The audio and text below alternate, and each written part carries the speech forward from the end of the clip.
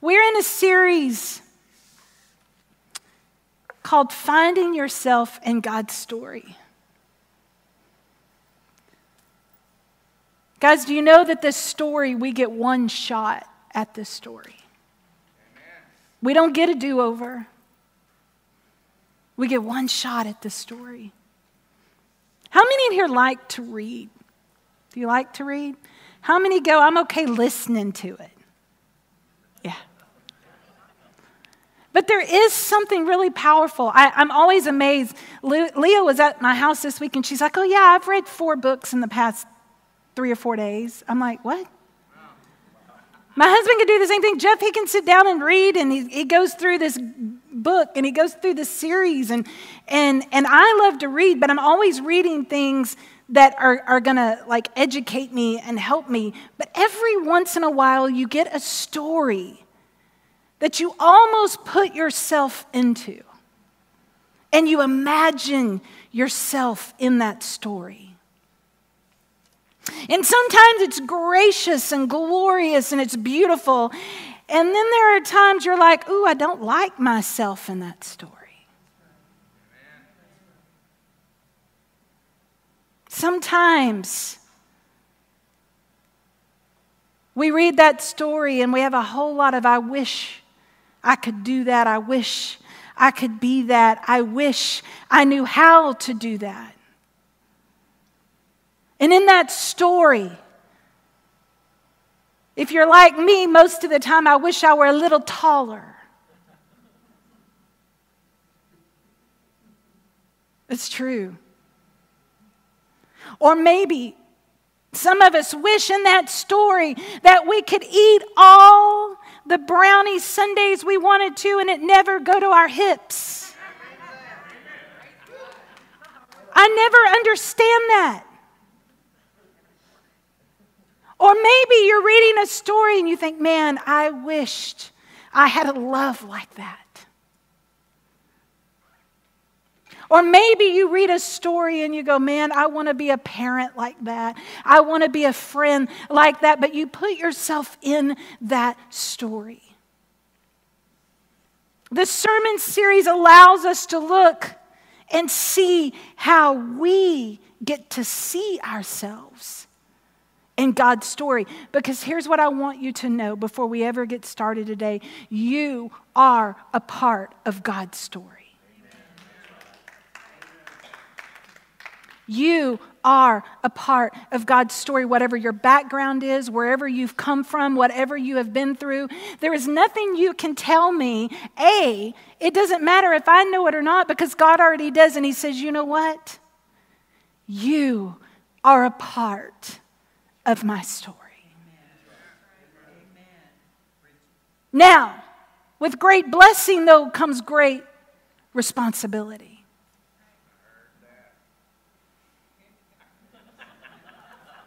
What do you do with that responsibility?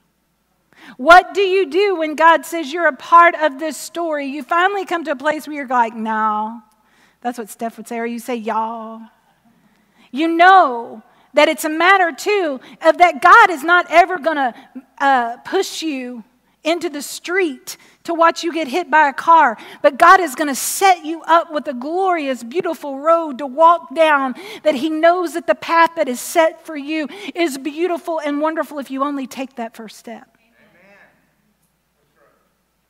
So today, we're going to talk about this for a little bit because we're going to read a story about 2 totally different people, but they are still a part of God's story. If you want to turn with me, we're going to read from Luke 18.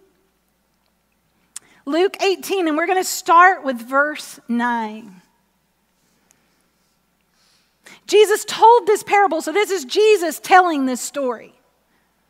So I don't know, there's something even more important when you know that Jesus is the one that's very intentionally saying, I want to tell you something and I need you to hear me. And he says this, he says, Jesus told this parable to certain people who had convinced themselves that they were righteous and who looked on everyone else with disgust. I just have to go, Two people went up to the temple to pray. One was a Pharisee and the other a tax collector. The Pharisee stood and prayed about himself with these words, God, I thank you that I am not like everyone else, crooks, evildoers, adulterers, or even like this tax collector. I fast twice a week. I give 1/10 of everything I receive. Then the story changes. But the tax collector stood at a distance. He wouldn't even lift his eyes to look toward mercy and to heaven. Rather, he struck his chest and said, God, show mercy to me, a sinner. I tell you, this person went down to his home justified rather than the Pharisee. Amen. That's what Jesus said. All who lift themselves up will be brought low, and those who make themselves low will be lifted high. Amen. Amen. The word of God for the people of God. Thanks be to God. So which are we in this story? I believe we've been both, absolutely. I believe that we have been both in this story, and we don't want to admit it. Because listen, we don't want to admit what it means to be a Pharisee. Pharisees appear regularly, so this isn't a new word for us. They appear regularly in the book of Luke. In 5:30, we talk about how they criticized Jesus for his association with tax collectors, so this isn't new, and sinners. They are associated with the righteous, whom Jesus has not come to call. They reject God's purpose by themselves and for themselves by refusing to be baptized, which we find that out in John, which is always interesting to me, because they have a very high standard of what they think it's supposed to be in order to be righteous. As Luke states in his introductory sentence, he has trusted in himself. That never works out. His prayer of gratitude may be spoken to the Lord, but it is really about himself. He locates his righteousness entirely in his own actions and being. Ouch. We've all done it. We can get onto this guy all day long, but we have all done it. In order to avoid this kind of self-congratulatory reading, though, we have to stop and we have to go, yeah, been there, done that, wore that t-shirt. In this parable, though, I don't want you to think that we're just condemning the Pharisee, for everything the Pharisee is saying is true. He did live this life. He did do everything right. He is, by the standards, both by what Jesus has spoke, by what Luke has spoke, righteous. But what happens?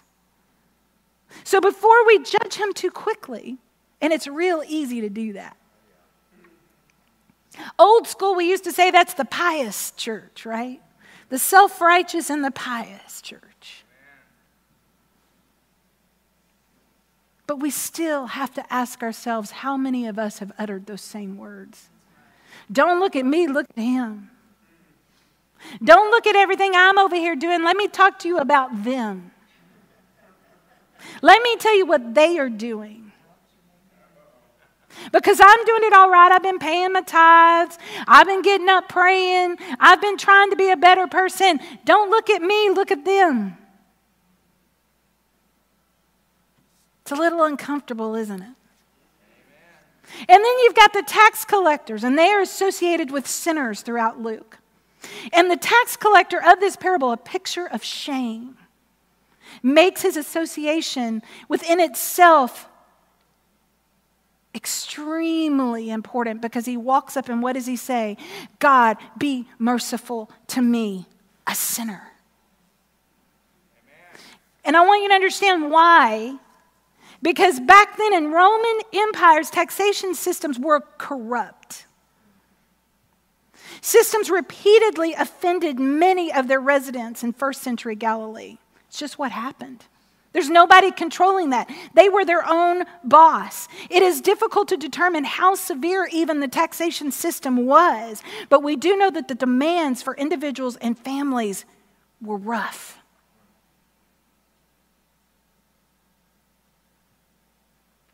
They collect taxes in places like neighborhoods. They would collect taxes in highways and markets and docks. Wherever they could collect taxes, that's what they did. The tax collector, on the other hand, though, he knows this. He knows that he possesses no means by which to claim righteousness. Because he knows immediately he's done every single thing wrong. I've taken money from people I shouldn't have. I've overcharged. I've bought into the system of being corrupt. He knows he's done everything wrong. There is no merit that he knows he's been given.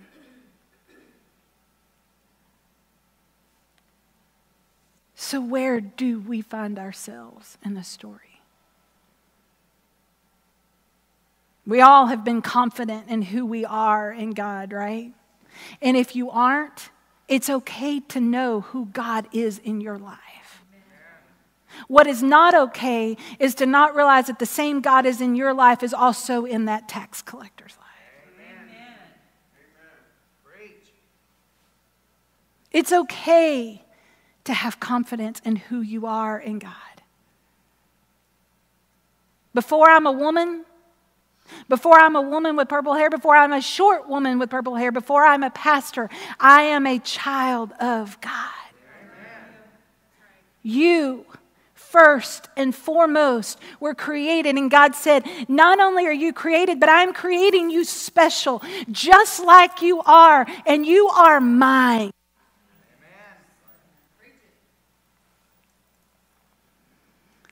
But here's something that happens is arrogance.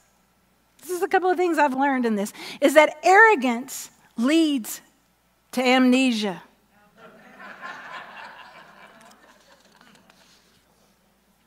Arrogance leads to amnesia because we forget how we got there to begin with. We forget why we're there to begin with. We all live in a society today that does teach us that it is all about us. You got to watch out for yourself because no one will do it for you. And although there is some truth to that, there is also a huge part that we leave out in the rest of the story, which is the amnesia. Is that the Holy Spirit is always watching out for us. The Holy Spirit, I want you to get that. It is not about you watching out for yourself. You don't even have to, because the Holy Spirit is watching out for you. And what happens in that amnesia is then we forget to take care of others. And you know what? Usually the hardest in our life are the ones we're supposed to be taking care of. Arrogance comes when we forget what God can do far exceeds what we can do or have ever done. Amen. I didn't get many amens on that limb. Amen. Let me just say that. Amen corner, are you out there? Amen. Let me say that one more time. Arrogance comes when we forget what God can do far more than it exceeds what we can do or have done. Amen. Amen. We all want to be proud. We all want to be thankful. We all want to be grateful. And today we are. Because we've worked hard to get where we are, right? Amen. We've worked hard, blood, sweat, and a whole lot of tears. We've worked hard, but we can never forget to stay humble and kind. We never can forget to stay humble and kind. You can have all of the knowledge in the world, but if we forget kindness and humility, we miss the point. That's right. Amen. You can have all of the talent in the world, but if you forget to stay humble and kind, you're just a talking head to people who see you. If you forget where your gifts and your strengths truly come from, you miss the point of the journey. There is this element of finding who you really are. And when you discover who you really are, you discover you are nothing without God.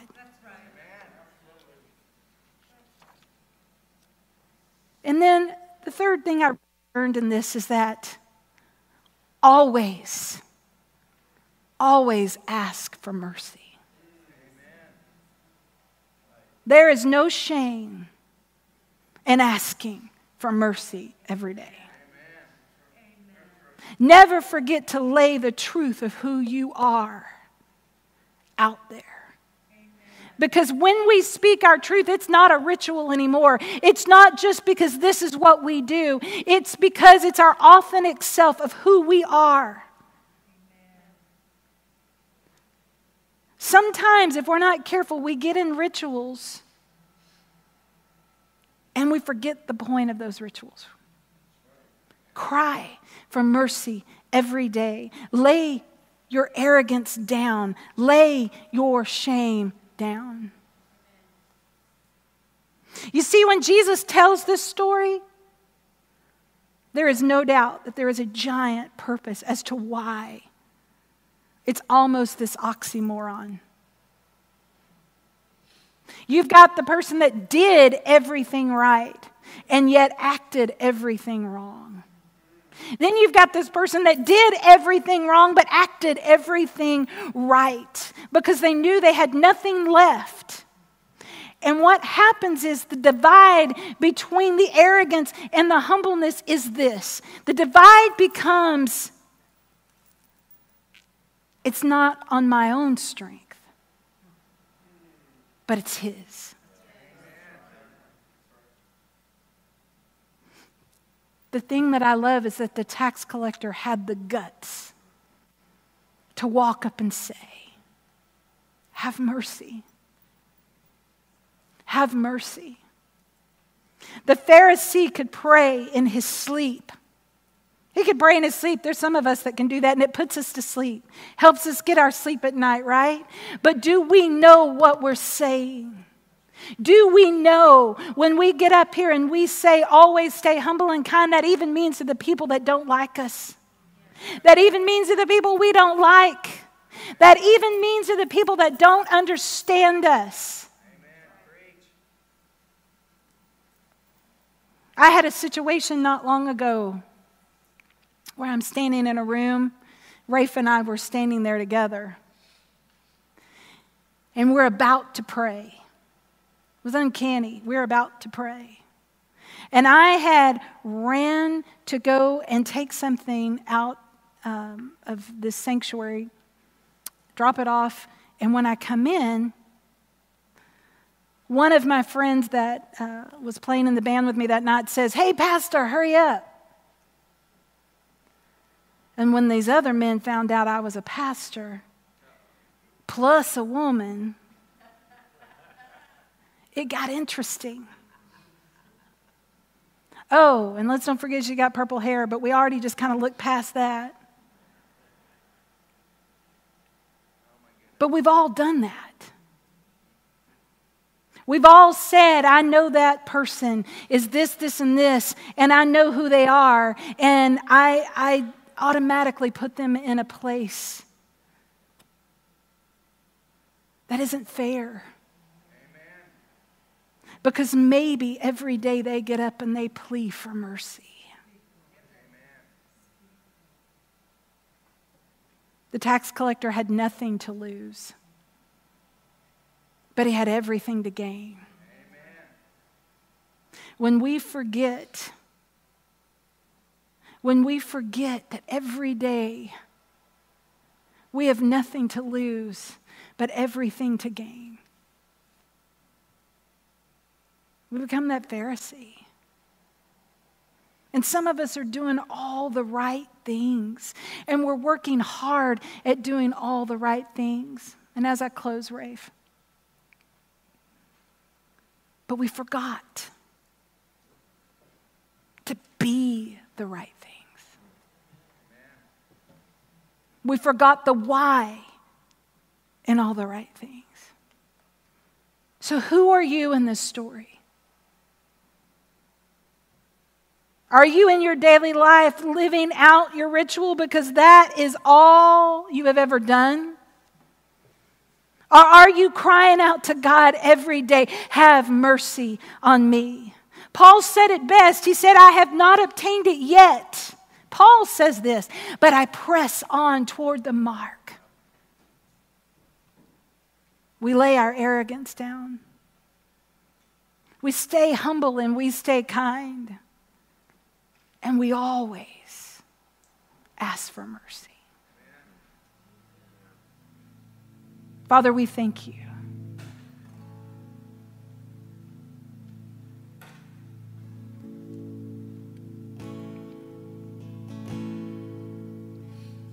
Father, we know that we have been that Pharisee, we have been that tax collector.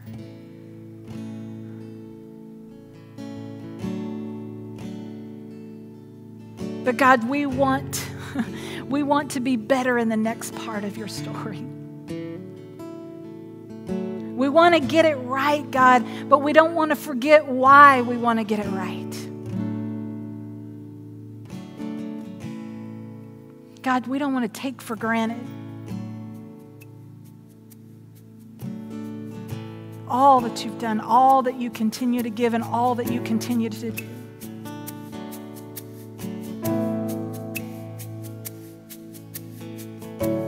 Father, we love you and we thank you.